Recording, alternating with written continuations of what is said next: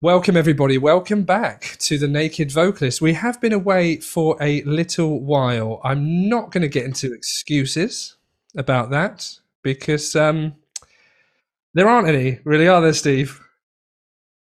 Laziness, Good. laziness, Normally top one, and life. laziness and life, the Yeah, two L's. And we got no, three funny, but L's today. we are pumped. We We are, are that's a pumped to P. be That back in, aren't we? doesn't fit with the alliterative theme I was going with there. So you think of another one. But we got three L's: lazy, life, and Laurie. Here we go. That segues us into our first guest that we've very excited to introduce after a long hiatus from the podcasting community. And that is our friend and colleague Laurie Sonnenberg, who is a speech and language pathologist and works with actually a lot of singers. So that's why we found it so useful to kind of get in touch with you, because it's speech therapy and the link to singing. It's not always the same for people who are just attending speech therapy for speech. So this is why I think it's valuable. Based somewhere in or near Chicago is what I presume and seen from your information.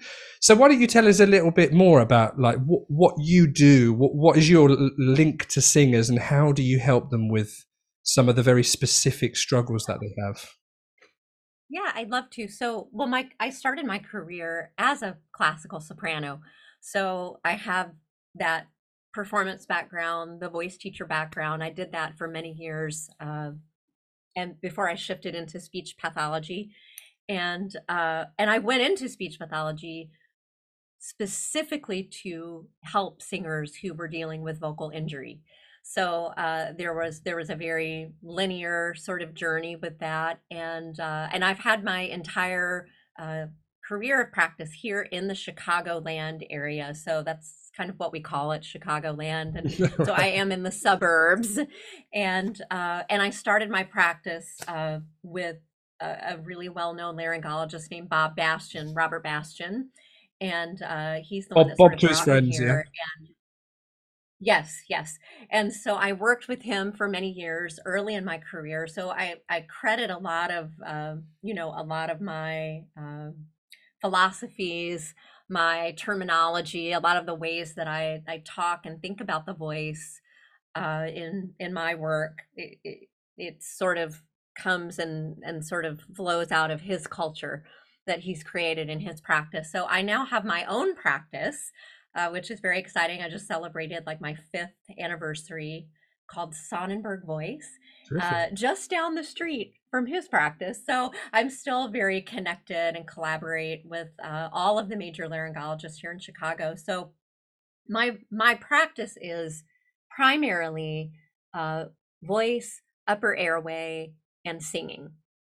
So if someone has a diagnosis in that affects one of those three categories, they get referred to me. I will say though that probably 70+% of my practice is made up of singers of some kind, whether they're avocational, professional, all styles, genres.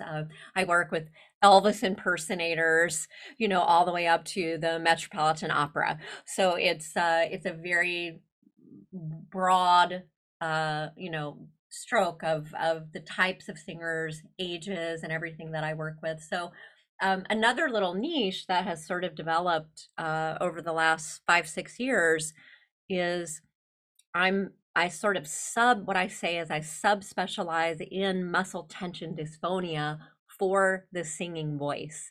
So that most of the singers that find me and make their way to me, that's a part of their history on some level. Great. Can you So just for the people that are listening, because we have a very broad audience, and a lot of the singers would be ranging from hobbyists right through to, again, like pros and vocal coaches. What would be the simplest way to describe muscle tension dysphonia for anybody who's not sure what that is? uh, the way I like to describe it is, how about this? I'll talk to you about it the way I tell my singing patients about it. So essentially, usually what it means is there are compensatory behaviors in the extrinsic muscles of the larynx that are trying to help with voice production and sound production when those intrinsic muscles that are responsible for vocal fold vibration and closure, especially vocal fold closure, uh, aren't doing their job very well. And so there are a number of reasons why that can happen, but muscle tension dysphonia is primarily a functional voice problem. So there's not a problem with the parts themselves, organically, physically. There's a problem with the use of the mechanism. Mm-hmm. So in singing teacher terms or in singer terms, so we have to bring, unfortunately, that leads us to the word technique. Now, we don't like to say that, we don't want to assume that a singer has bad technique if they develop a problem. But in essence, it is a technical issue that needs to be addressed when muscle tension is at play. That's quite a nice we do, distinction. don't we? Can we skip? That's skipped around that topic a lot, isn't it, in the industry? We can't possibly say that someone is wrong for doing what they're doing. Essentially, what we're saying, right? Right. But There's even a newer push to stop using the terminology muscle tension dysphonia, where there's a newer sort of campaign or initiative because that even sort of brings a lot of negativity into the mindset for singers when they're diagnosed with that, and they sort of feel like they become that. And so we're always looking for more positive messaging around it. So the way that I talk about it is that we're dealing with muscle tension patterns. That's the kind of the terminology that I've come to. Because the thing is, that the truth of it is that if I've got a goal in life, where am I going? If I want to, this is where I want to go. I'm not achieving that. Oh, it's because of this. Well, that means what I'm doing isn't conducive to the goal that I require. So in some ways, it is incorrect, right? But we understand the emotions that surround. Absolutely. Right. And I talk a lot with people, whether we're dealing with vocal fold injury, swelling, pathology, or muscle tension category where there's no injury, but it's a technical issue. I talk with them a lot about how, as we're learning the new behaviors that work better for us, that it's okay for us to hold the other ones too. That we have to hold those old patterns and behaviors that don't work well, the incorrect ones, whatever you want to call them. So we sort of have to hold them both at the same time as we're transitioning and developing our new skills. And so that's another way that I've learned to talk with people about it that I think is encouraging and motivating rather than shaming or making them feel bad about their technique. Yeah, and so it might not always be that technique. Like, for example, some people can experience muscle tension dysphonia with like only small issues in technique, and or even just overuse of the voice, like too much load, or something brand new. Absolutely. Right. So it's technique that gets you out of it, but it's not necessarily your technique that got you in it. It was the load, but the technique gets you out of it. There's so many reasons that a singer might find themselves in that place. Now, here's the reality: is we all have muscle tension. I mean, it happens every day for us, and so it's not an uncommon thing. It's a very common thing. So, but muscle tension dysphonia can occur for, oh my goodness, like so many avenues of life and vocal experience that bring people to that place. For example, even just being sick. You get really sick, you have an upper respiratory infection, you lose your voice is really difficult during that time, and then you get well, it drags on, but you get well, but then it takes the voice a lot longer to kind of come back to baseline. It's very common for singers to deal with mild muscle tension dysphonia type issues in that scenario. Yep. And that delay there, Laurie, is that common delay, I guess is what you're saying, of the voice? Are you saying that some singer may be sick and then the symptoms of the cold, as we know it as a human, go, but for some reason my voice isn't working. It isn't doing what it used to do. Is that so? That is common. And what? Or So why does that common. link? Why does that linger? Is it the inflammation around that part of the body? Is it? No, no, I mean, it possibly.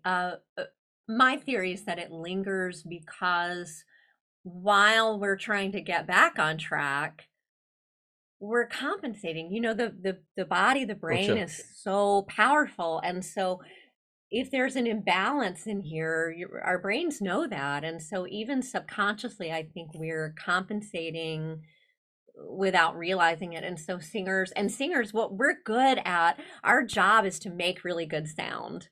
And so we will do anything to make the sound the way we think it should sound and should feel. And so through that process of trying to get back to what feels normal for a singer, I think things just get off track sometimes, and we need a little extra special guidance, just kind of finding our way again.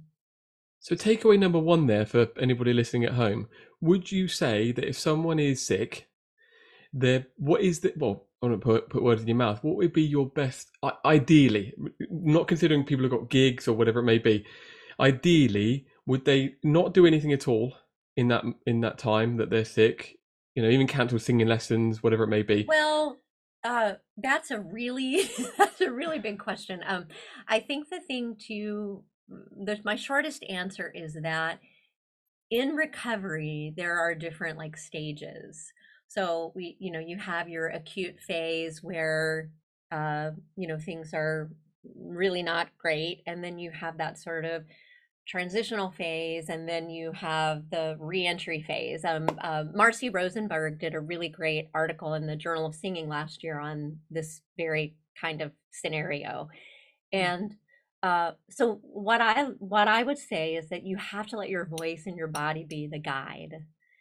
And I think your voice is going to let you know what it can and can't do, and you have to listen to that. And so it is good to take time off during that acute phase, absolutely. And then during your transitional phase where you're improving, you're feeling better, your voice is starting to come back, you have to sort of coax your voice during that sort of the second phase of recovery. The one of the things, and this kind of relates to my favorite topic, which is vocal fold swelling, uh, and how that affects the voice. But swelling generally almost, I mean, I don't have a percentage because it hasn't been studied officially, but in my experience, swelling almost always affects the voice top down. So you're going to, those fine that upper range is going to be the final part that sort of comes back. And so that sometimes you can kind of monitor that as you're healing from your illness, and sometimes that drags on a really long time. Those highest notes, it might take weeks for that to come back after a bronchitis or some kind of severe upper respiratory infection. So you have to kind of listen to those signals, and as your voice allows you, just begin to coax it back, doing what you need to do. And then sometimes, just because we're talking about the sickness, I usually recommend, even after you get back to baseline, you don't want to just jump back in the fire full, all the way. Like you don't want to just go back to your full level of vocal demand. You want to give yourself a couple of weeks to sort of work your way back up to that. Mm. And the strategies around that can be quite different from person to person, I guess. Like a hobbyist could just not sing for a couple of weeks. Whereas maybe speaking to the muscle tension dysphonia situation sometimes people get muscle tension dysphonia because they only have one way they use the instrument, for example, or they're required to use it very much one way for a job. I'm reminded by somebody I worked with who was Frankie Valli for like 2 years. It wasn't surprising that very exceptional way of singing for someone who doesn't normally do that day in, day out. Very, very hard to get out of the patterns of muscle tension dysphonia. So that person, or even someone who's swollen, instead of taking time off like the hobbyist, they need to learn how to use their voice in a variety of ways so that they can reduce the vocal load in the way that they sing. It might not be they can't reduce the schedule as much, but they have to reduce the impact to their voice within the schedule. So Absolutely. how do you normally help people with that? Well, you know what I call that is optimizing. Mm. So that's, I kind of have this sort of five key components to managing all of this, and optimization is one of them. And my favorite way, now, are you asking specifically about getting a singer out of muscle tension patterns, or are you asking about recovery from illness? Yeah, so recovering when the schedule may feel like it has to be met, right? So Ah, reducing the impact without reducing the schedule, and how people can what's the first port of call is like I have to do these gigs. So how, yeah, but I yeah. don't know, but Well, I need ways to sing differently. first and foremost, my what I call it is no unpaid singing. No unpaid singing, no unpaid voice use. So in a situation like that, if you're not getting paid for it, zip it. Like, don't do it. And that helps a little bit. It helps sort of preserve and prioritize. The second thing, the three primary. I think I'm going to say three. You have to warm up no matter what. I hear a lot of singers asking about sacrificing a warm up, say, well, my voice is not great today, so I'm not going to warm up because I'm saving up because I got to use my voice here. And that's just a terrible idea. So warm up is non-negotiable. I don't care if it's 5 minutes, 10 minutes, and a great voice teacher can help you optimize that. So you want to do your best warm ups. You want to optimize by doing a few things. One, uh, my favorite way to optimize is identify a vocal exercise of some sort. It can be something so simple. Like for me, it's a lip trill. That's just my personal little. I probably make that noise for very short periods of time, 15 times a day, Mm. because I call it a vocal reset. So if we reset a lot for very short periods of time during those days, it helps things along. We also know from limited research that little warm-ups like that, or vocal resets like I call them, whatever you do it on, it doesn't matter. It's individual. It's a very personal decision, but we know that that helps mitigate swelling and facilitate healing.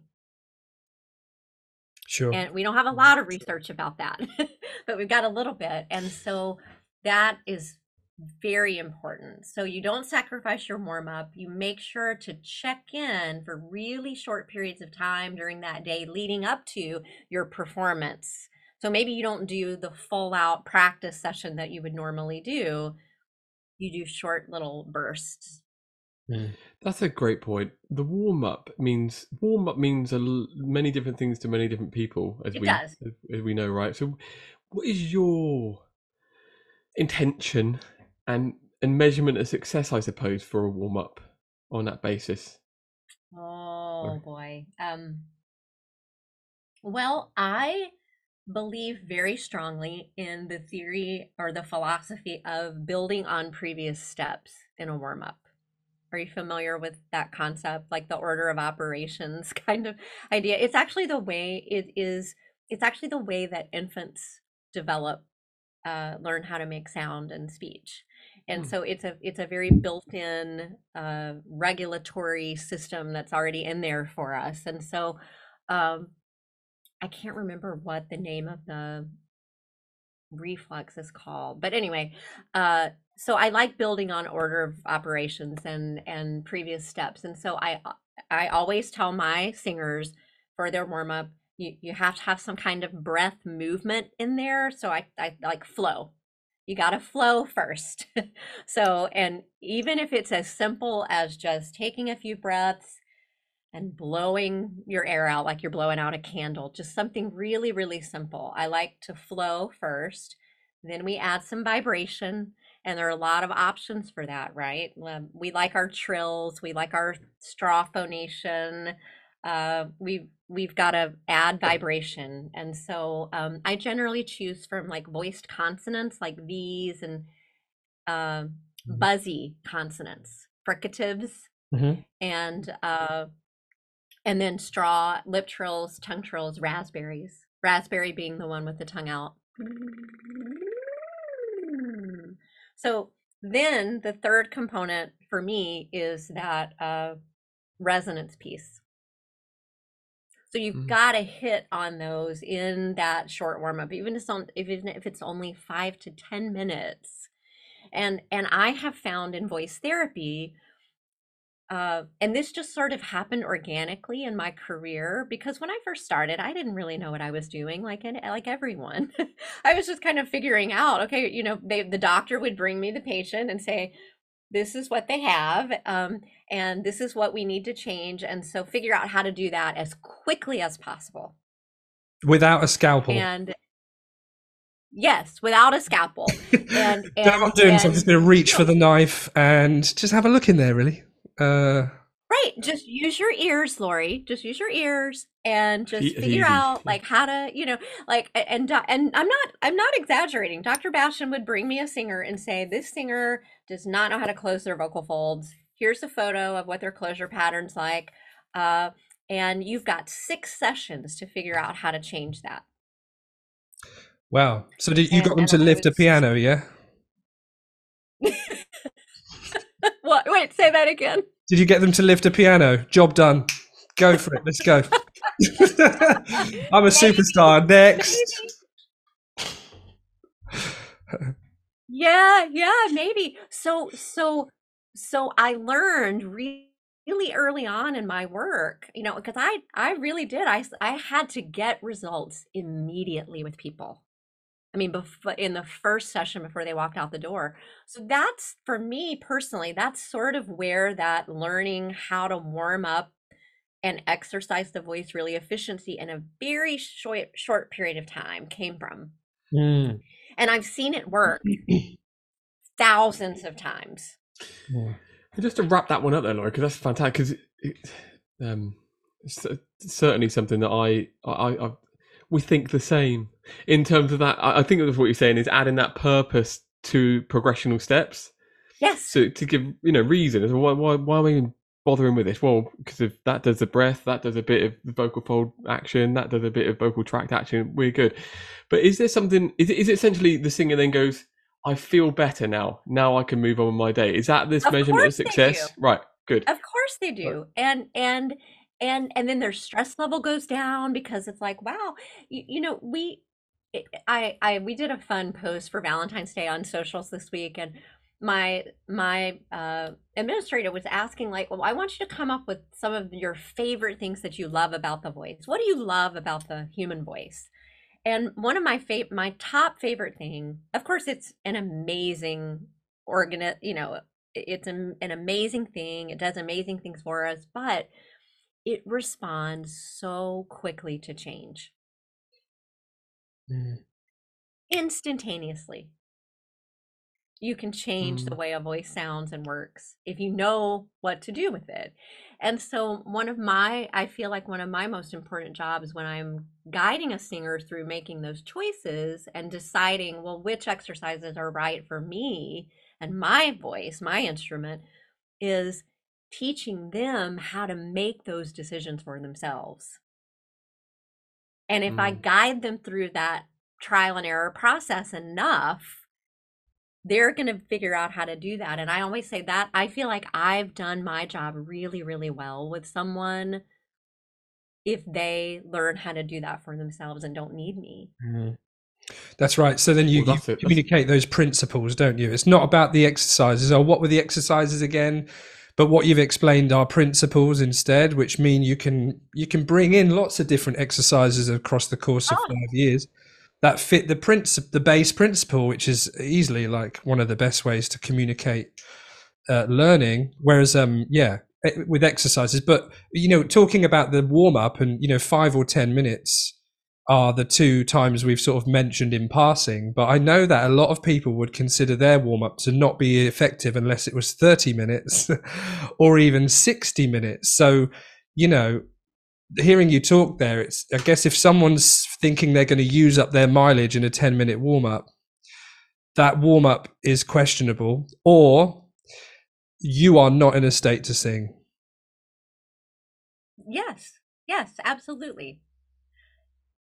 But if you know what to do, you know, I always say this has sort of become I don't know, part of the culture of my practice and my work with singers is there, and anyone that I work with, I believe this very firmly. There is always a way in the door.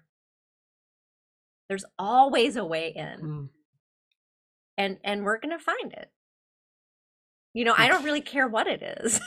I don't care how off the wall it is and bizarre the noise is, or, you know, we're going to identify it, and then we are going to build your warm up or your exercise regimen around those concepts. And that's with, I guess there's a balance to be had there with not forcing things if on a day when it may not. I guess what you're saying is there's always something. It may just be a slither somewhere down the road, but that's the experience you have to figure that slither out and not chase a rabbit down a warren that is going to cause more problems. Right.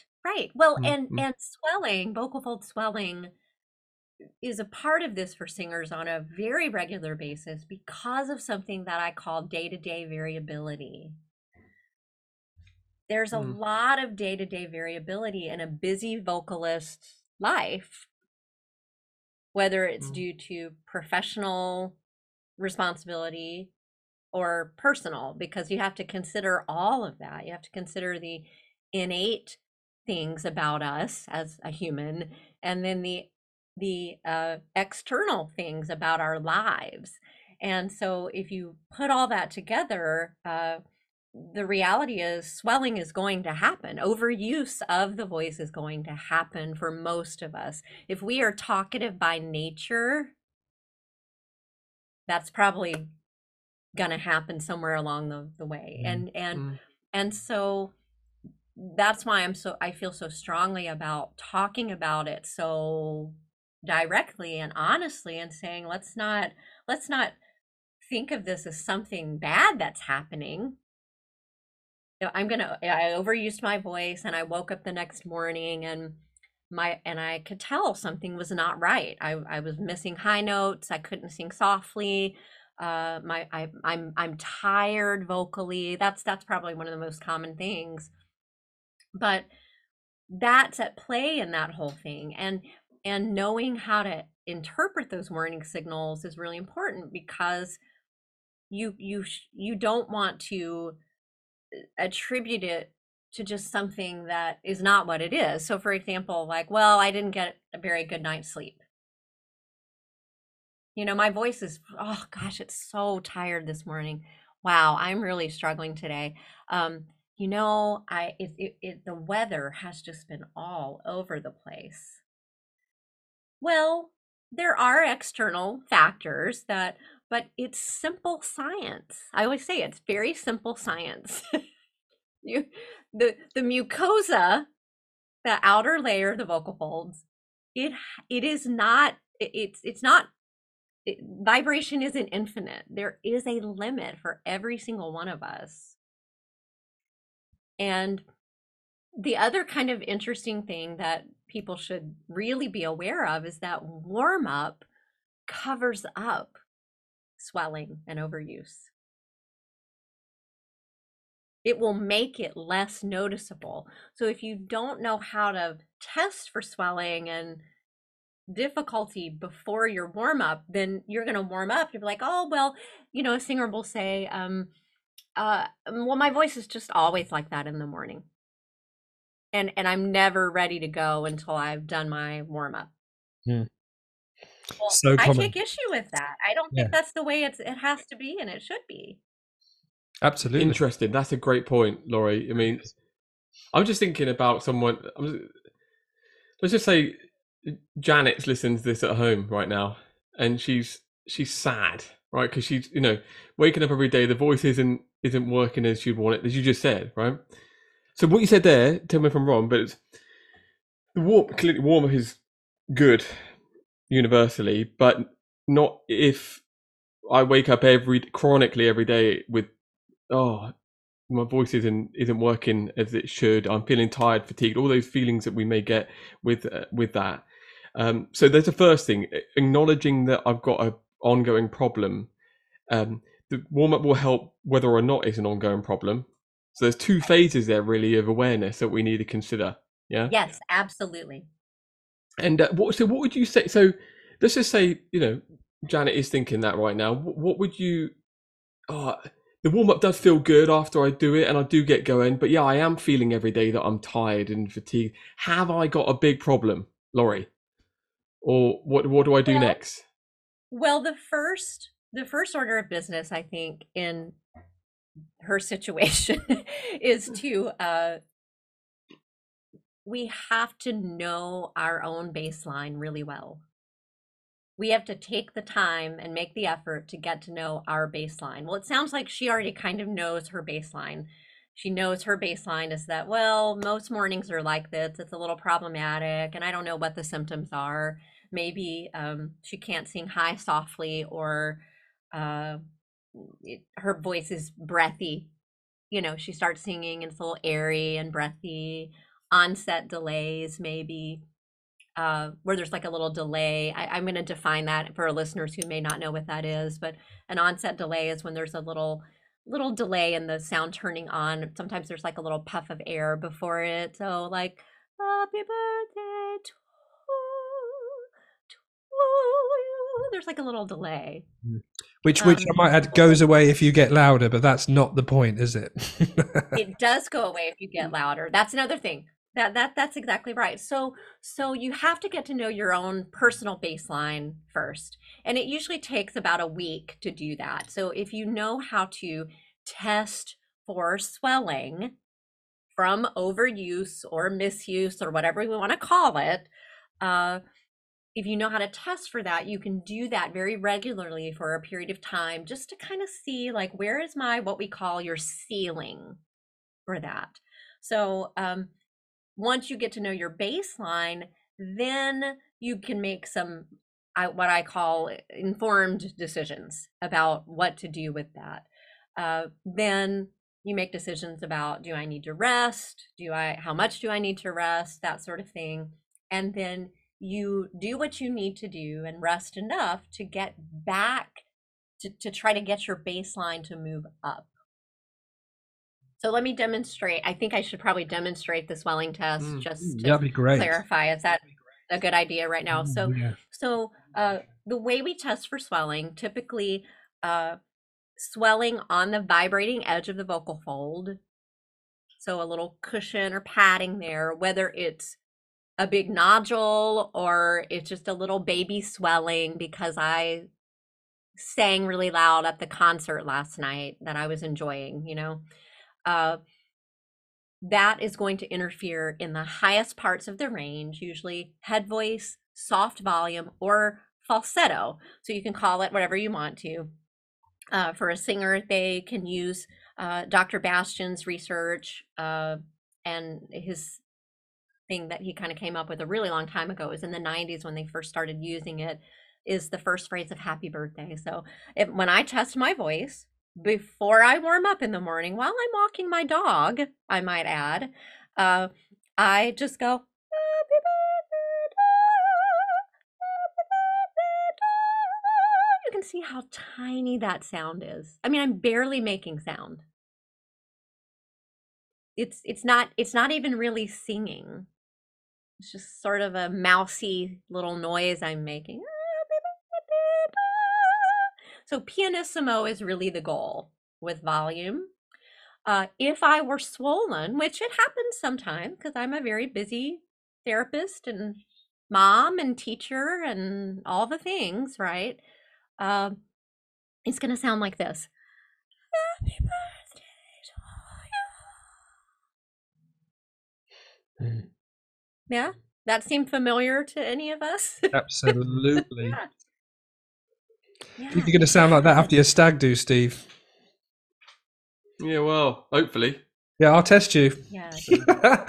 I'll test you in the morning. I'll come and bang on your door with a keyboard, a little Casio keyboard. Come on then, let's test. Let's get your bass line today, mate. Right. So you want Yeah. to go, you want to find out the highest place in your singing range in falsetto or head voice at a very soft volume that you can do that too. So you're going to go to the piano, most musicians don't really even need a keyboard to do it. You sort of innately kind of know where you are. But if you want to identify it, you can. So I know for myself, my typical normal ceiling at best baseline is C6 because I'm a high soprano. It used to be higher. I don't have my extension anymore, but Is that how so you call your C6. dog back as well? From when it's because that's pretty high. Right, right. So I'll take it. I'm 47. I'll take it. Uh, so so C6. And so if my ceiling, so say kind of how high you can go with that on your best days, your very best days, then you kind of say, okay, this is what I'm going to measure against here. This is how I'm going to track this.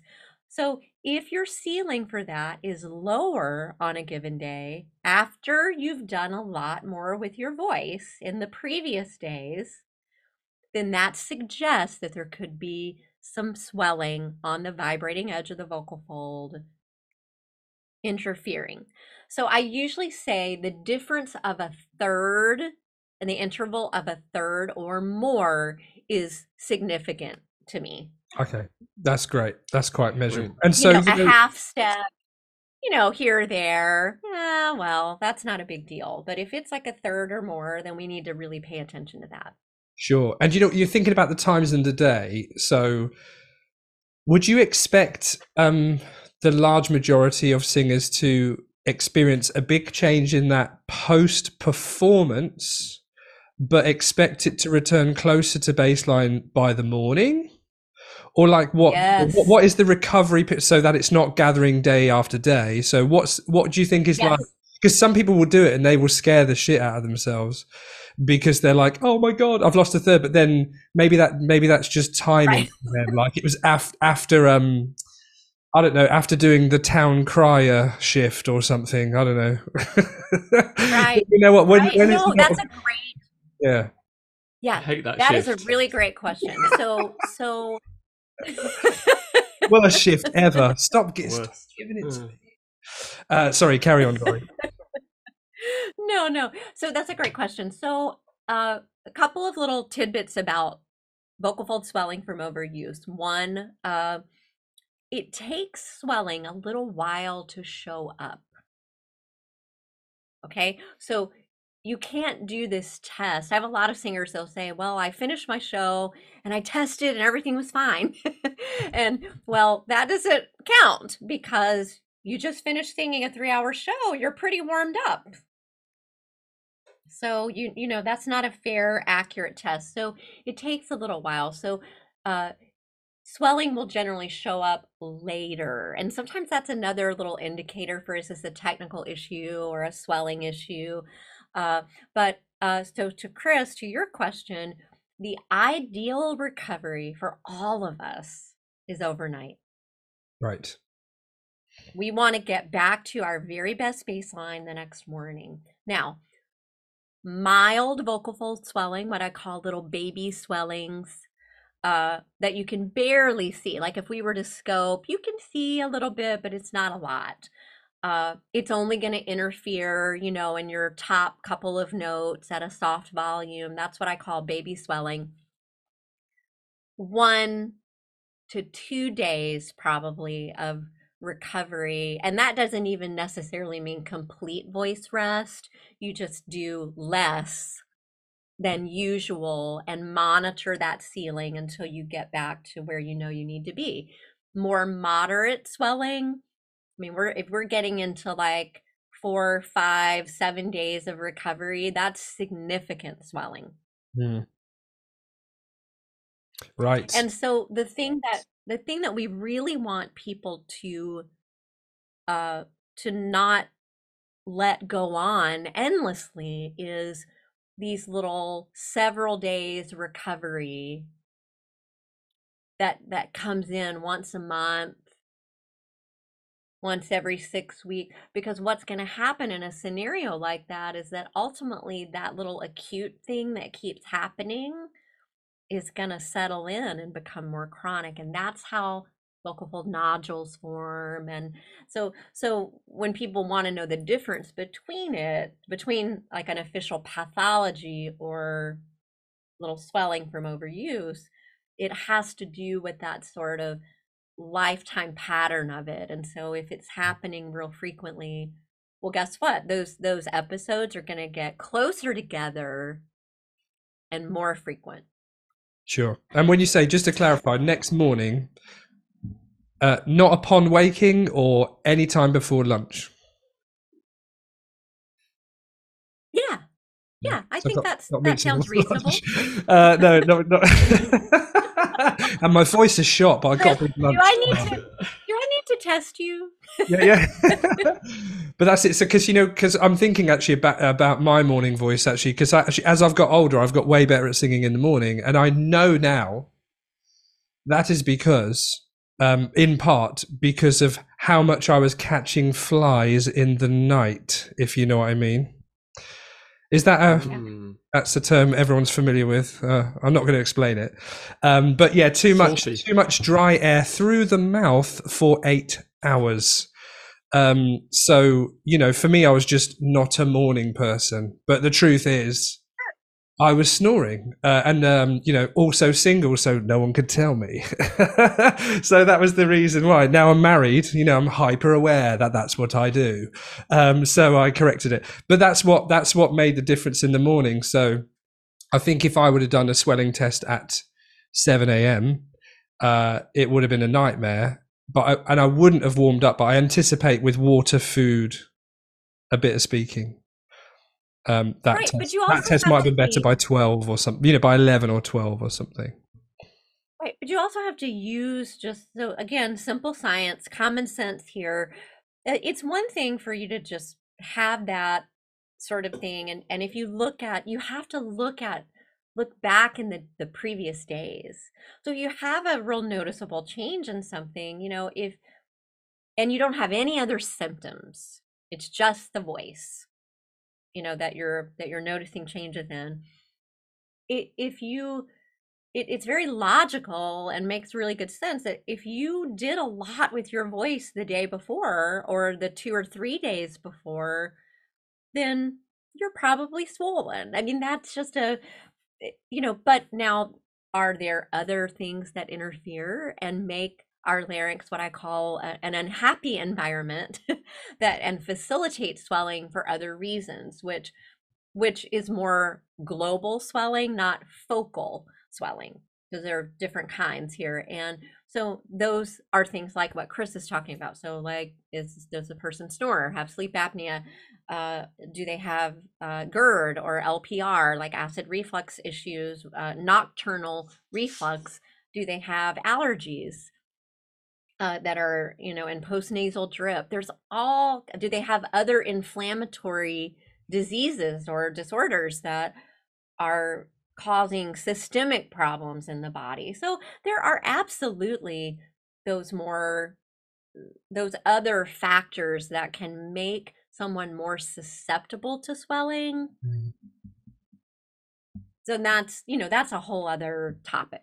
Oh, massive. But to Chris's point, Laurie, would you crack? I mean, at what point do you say, whether it's sleeping with your mouth open or reflux or the fact you've just done 2 gigs the nights previous, at what point do you say, well, I shouldn't do a warm up today as hard as I would do I shouldn't go and perform today?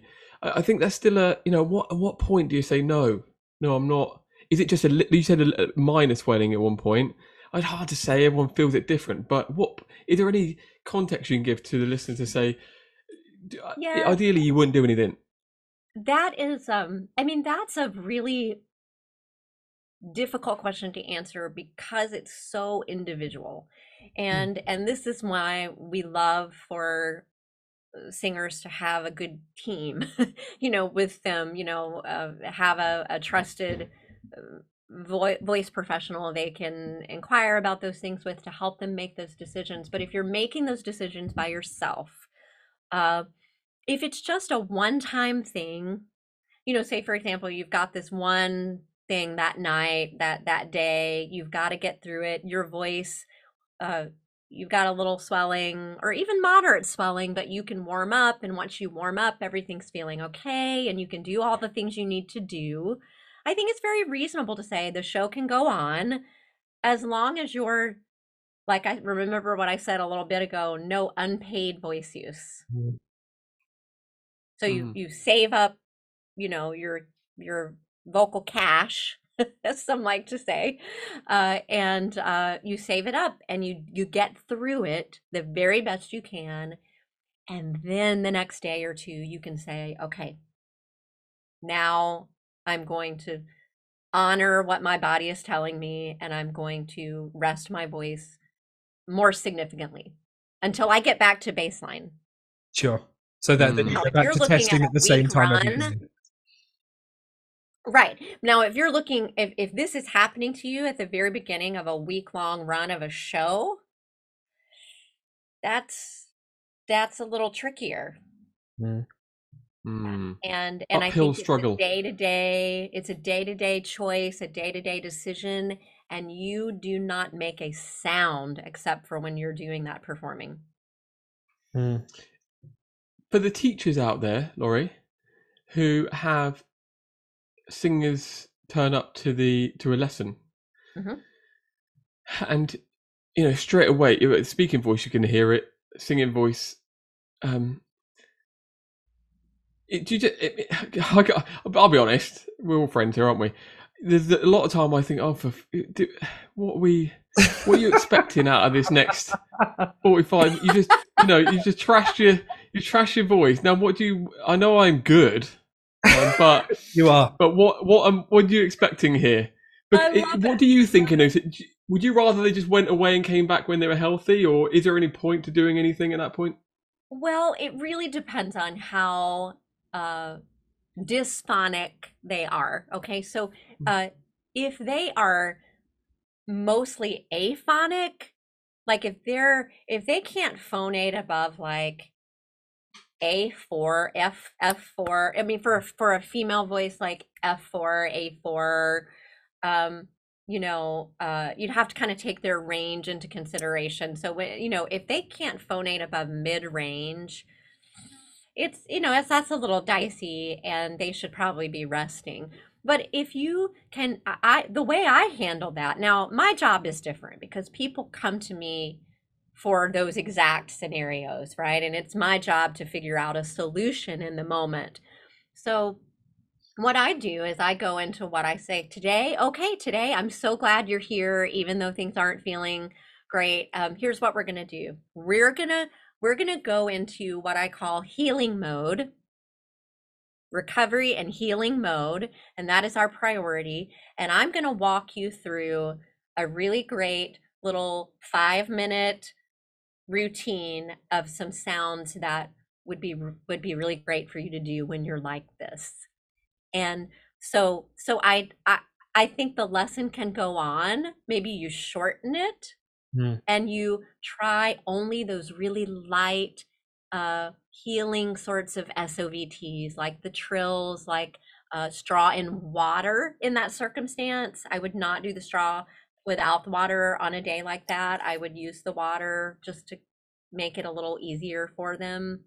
And sometimes when someone's really, really swollen, the straw phonation does not feel good. It's there's too No. much intraoral pressure, and they don't like it. And if the straw's too deep in the water as well, it can be very disturbing. It's like nice when it's really That's exactly right. shallow. Yeah. Yeah. And so on those days, I use a bigger diameter straw for people. Like we just make it a bigger tube, and that takes care of some of that issue. Humming with the tip of the tongue out is a really great. I bring the tongue forward a lot in that circumstance, as it lengthens the vocal tract a little more, gets the tongue out of the way. And so any of those just really healing, light, buzzy, really buzzy things for a short period of time. And, then you've taught them something, and you send them away with some instructions to hydrate and rest. Uh, and I think it's important to mention that as teachers, it's our responsibility to help them monitor that. So if they don't, voice teachers need to be checking in on that for their students. And I never do now I'm different because I'm a voice therapist, but as a therapist, I never start a session. I mean, we don't do anything. They say, "Oh, I can't wait to show you how well this one exercise is going. Let me show you what I figured out." And I'll say, "Wait, we need to kind of assess you first, real quick, before we do too much." And then at least you're learning about your student's baseline, so that if it is different, you can let them know, "Oh, I'm hearing. I think there's a change here that seems to be pretty persistent." And I think we may need to look for more information about what's going on. There are ways to handle that in a positive way. Totally. That works for functional stuff as well. That works for, like, if somebody just can't not warm up for 45 minutes, singing a little bit before they warm up to get a baseline, not a difficult song, and doing stuff within that, they can figure out a lot about what shortens their warm up by not warming up first, just a little bit. So whether it's related to sometimes vocal inflammation or functional things, a little check-in before you warm up is valuable on both fronts.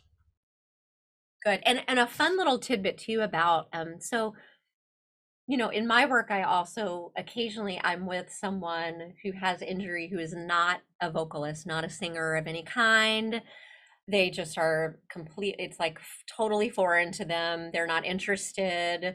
I can usually coax them into doing my things and, convince them about how beneficial it is. But if I've got someone that just really is uncomfortable singing and it makes no sense to them, you can test for swelling in falsetto speech. Right. So you can just, when the sunlight strikes raindrops in the air, they act like a prism and form a rainbow. I mean, if you're really swollen, that's going to show up. It's going to be like this. Right. Go on then, Chris. Yeah. Okay. I think I've heard that phrase somewhere. I think I've listened to voice research of lots of sound files, and it's like always the same thing people read. I'm sure it's that, isn't it? Is that it is? It's called the Rainbow Passage. Oh, okay, yeah. It sounded so familiar. It's a reading passage that we use to assess voices in the United States. But the thing that, if you're a voice teacher, we assume, it's not always the case really, but we assume that most voice teachers have a basic ability to listen diagnostically to these little warning signals that might come up in their students' voices. But from my perspective, as someone who collaborates with voice teachers or either finds out from singers that, this thing that's been happening really often, like the swelling that's showing up real frequently, or it becomes the norm, that their teacher is saying that it's, "Oh, well, you just need to breathe better. You just need to support better. Let's work on that. We can do this differently." And, there's only there's a reasonable period of time that can go on, where you're doing trial and error to resolve the issue in the studio before, that person needs to be guided towards medical assessment. Mm-hmm. That is really, that's really cool. That's a cool thing to say, I think. And it's if there's a number of areas that you can prod and assess, but really everything always seems to return no matter what. That is often missed. I find that is often really missed. And a part of what I do with vocal coaches, we do a lot of movement assessment and measurement that doesn't involve hearing, so that what they get is they hear something, but also they can take some slightly more objective measures that Yes. can be written like, maximum like their longest note. I'm not going to use technical language. Longest note, whatever. There's loads of things and movement in the ribs that make changes. And if you see like voice quality always retains some roughness during all of that, then it's like, oh, this probably isn't a functional thing, or more likely to be inflammatory. But I don't think every vocal coach is endowed with an ability or just a toolkit to do that. So and then they feel pressured to know what it is by ear, and that means they stick with stuff too long. It takes years and years of listening to disordered voices to really learn just by that, that modality. I think too, though, it's really important. Those opportunities are golden for voice coaches and teachers. So, that's an opportunity for you to make your studio a really safe place to talk about swelling and injury, and be really direct with your students about it. We don't have to, I don't believe in tiptoeing around the topic. I think it's okay for us to say what it is, and be open about that with them, and let them know this is something it's okay for us to talk about. And because the more we do that, then people are willing to ask for help and look for solutions and answers, rather than hiding in shame and worrying and letting it persist for a year before they get help. Yep, totally. Awesome. Great. Before we get into those questions from listeners, mate, Laurie, if you got let's just say someone wasn't going to be involved in performances, they've said, right, I'm going to give them I'm definitely feeling something here, that I'm missing the top of my range, all these things you mentioned, and I've got the next 4 weeks to sort something out. What tools? What's in your toolkit that people could use for recovery, working themselves back to their best baseline? Yep. Yeah. Well, I think you want to definitely commit to something that I call relative voice rest. So we've got your daily warm up, you've got your relative voice rest. I'm about to define what that is. Maybe some vocal resets to kind of mitigate swelling throughout the day, and just kind of remind your voice about that, like we talked about optimization earlier. And then, of course, sleep, hydration, all the sort of general health things. Relative voice rest is the concept of resting your voice. And when I say voice rest does not mean singing softer.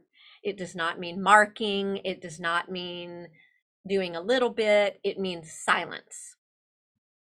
Okay. So I have learned in my career that with the singers that I'm taking through these experiences, that if you've got moderate swelling, 5 to 6 half-hour breaks of silence throughout the course of the day for a period of a couple of weeks, 1 week, 2 weeks, you kind of have to monitor it. That's generally enough silence to sort of bring someone back to a better baseline. And so you want to get those little bursts of silence in, which means you have to do less. You schedule differently or something. You have to schedule differently. And I also like the idea of a singer or a voice teacher, a voice coach, like anyone that's just really busy vocally, out of your 7-day week, I like for you to take 2 days to do significantly less voice. And that is another way to sort of balance those weeks and sort of give you, and you can either put them together, or it's nice to separate them. So if you have 2 really busy days vocally, then you take that 3rd day to rest. Yep. And on the 3rd day, you rested. Like that's kind of the idea, and then you're ready to go. So you've got to really do some soul searching about what is the right balance of silence and warm up and practice and exercise and performance. It's like, how much do I use it, but how much do I rest it? And every person's balance is different. Yeah, totally. And the great thing that's about rest is amazing. it doesn't require thought either, does it? So it's like a nice, if you don't have anybody in your team, like a coach or a therapist, then it's not, there's very little, if not nothing, to risk by applying that into your routine. Nothing at Nothing all. at I mean, all. and you don't need, yeah, you now, if you do that very diligently for a few weeks, and you're not getting the results that you hope for and expect, and things are still really, then it's time. We generally say that 2 to 3 week rule, that if you're not sensing improvement and it's persistent, then you need to seek professional help. Great. And which is one more attachment there, and I don't know if you agree with this, Laurie. One of the things that we encourage is a planned kind of cyclical rest. It falls in line. It's something picked up years ago with actual physical working out, and also, funnily enough, more recently, when I've become obsessed with how much I can ruin my body with caffeine in recent years. And how are you getting on with that? And then when you look at it, yeah, I'm a great job, fantastic job. Yeah. Pummeling myself into the ground, but that's the point. But with that, whether it's that or whether it's working out or whether it's voice use, there's an overall stress on the body, right, to whatever level. And then you look at that and you go, well, I'm going to be increasing the stress, and therefore increasing inflammation probably, and all the other things that come with that across this next 1, 2, 3, 4 days. So perhaps what I do is, I know that's going to happen, and that's fine because that's science. But on the 4th and 5th day, that's when I know I'm taking a break that day. On those 2 days, because it will take 1, 2, 3 days to get back to where you were, because you pushed it so far. And there's nothing wrong with that. Like, we know our voices were designed and made to be really strong and powerful for us. They're built to do this. But the reality is, no other tissue in the human body gets subjected to the level of trauma that the mucosa does. I mean, there's just really, I don't know if there is another tissue. And we don't think of it like that, though, like we do other parts of our body. We just have this, the voice is like this mysterious, magical thing in there, and it just has endless power. And that's not true. It's biological, and all biological things have limits, right? And so it's okay for us to plan like that around our vocal acrobatics and athletics too.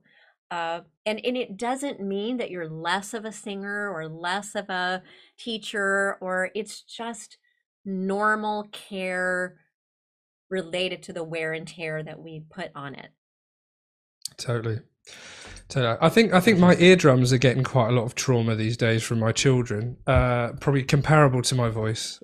So maybe that's second. Just take a 3-day break. Yeah, 3-day break every week, mate. That's all you need. Can I take that, an acoustic break from my 2-year-old? No, I can't. Love him. Love him, really. Yeah. Now, what should we in terms of the wondrous amount of things that you've spoken about already, a lot of the questions that we were asked, you've actually covered them inadvertently or maybe planned within what you've said. So there's actually one left over, which was a bit of an outlier to the information. So I'll ask that from someone who was in our Facebook group, and the question goes verbatim: as a dancer, when having muscle pulls and similar injuries, I used arnica in large doses to get me back performing the next day. Is there any homeopathic remedies that are equivalent for a singer? My answer is no. I'm not endless a big fan search for it. Right. I mean, someone may be able to contradict me on that. In my world, no, there is not anything that we can outwardly apply to the tissue on the outside that would lower inflammation and pain. I don't even know that that would really be advisable. This is a pretty important area here. There's a lot of really important functions going on. I'll tell you a funny story that, and I, I'm sure other people have tried this. I when I was a really young fellow, speech pathologists have to do fellowships, and I was doing my fellowship in a hospital, and we did have someone who tried putting like hemorrhoid ointment on their neck to like lower inflammation, I'm so and childish, but that is funny. but you know what, they swore that it made a difference and that it was helpful, and What, to so their I hemorrhoids on or some, to their voice? but for their voice they said that it made Put a it here, and difference, just my bum just gets so much more comfortable from putting it here. It's so Yes, strange. I know. But no, there is not anything that I'm aware of. We always want lotions, potions, drinks, pills, things, and respectfully, time, the body needs time, it needs rest, it needs to be, cared for in all the really sort of organic ways like hydration and so I think as long as you're hydrating and resting, I don't know that there's really a whole lot you can do to speed up the process. Mm. I would say that of all the things I could think of that might give a similar response, like the arnica, would be some laryngeal massage. Mm. Laryngeal massage is great for, and it can give immediate results. Just any kind of, I even just call it like kind of like petting the larynx. It's just like, just sort of dragging the hands down. We don't really know what we're doing. We're pulling on the skin. We're affecting the fascia in some way, right? But we're starting anything like that. We're starting a conversation with the brain that says, hey, this needs some attention.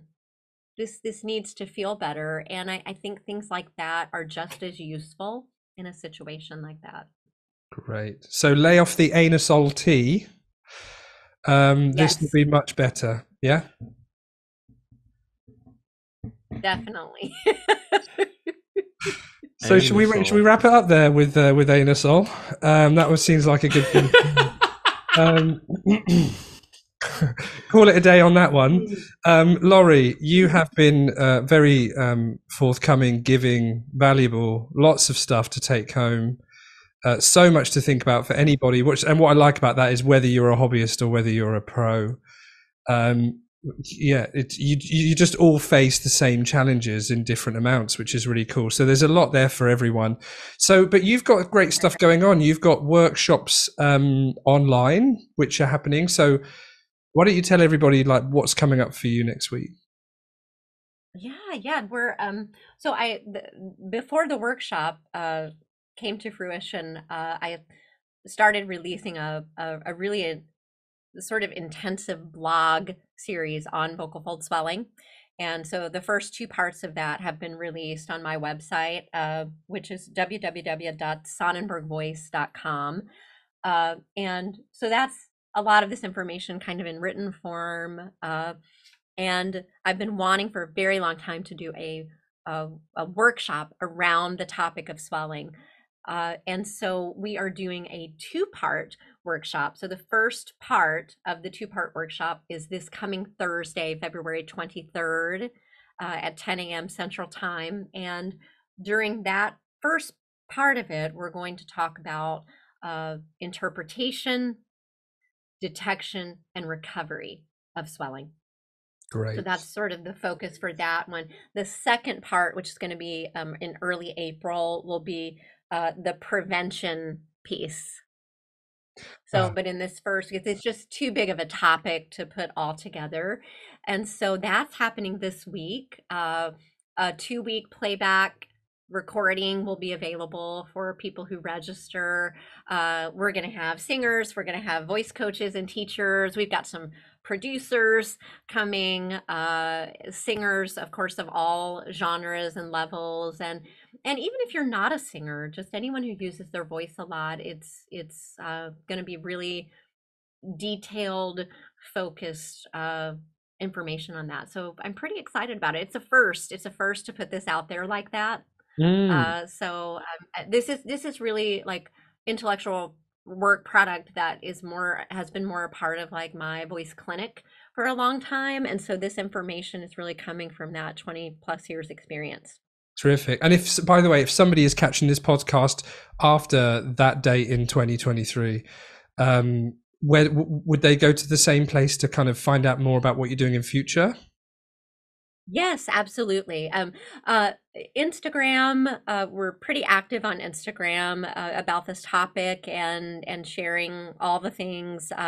And that my handle is at Sonnenberg Voice for that. And so all of the links are in my bio there. My website though is pretty, pretty user friendly, easy to find things on there.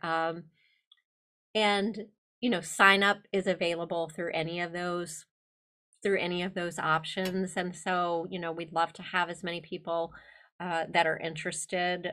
I also, a kind of a fun thing, I have been mentoring a singing voice teacher and vocalogist this last year, and she is joining my teaching team, and so she's going to be involved in that workshop for the first time too this next week. And so that's exciting. Her name is Ella Geiger.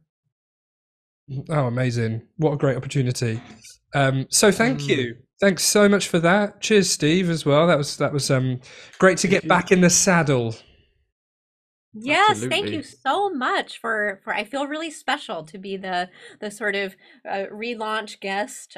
You're coming out of hibernation, and it's been really fun to get to share all of this with you. You can tell I'm very passionate about it, and I do feel very strongly that this sort of thing is like the key to long-term success for all of us. Yeah, agreed. Thank you, Laurie. We'll speak to you soon. Thank you, Laurie. Yeah.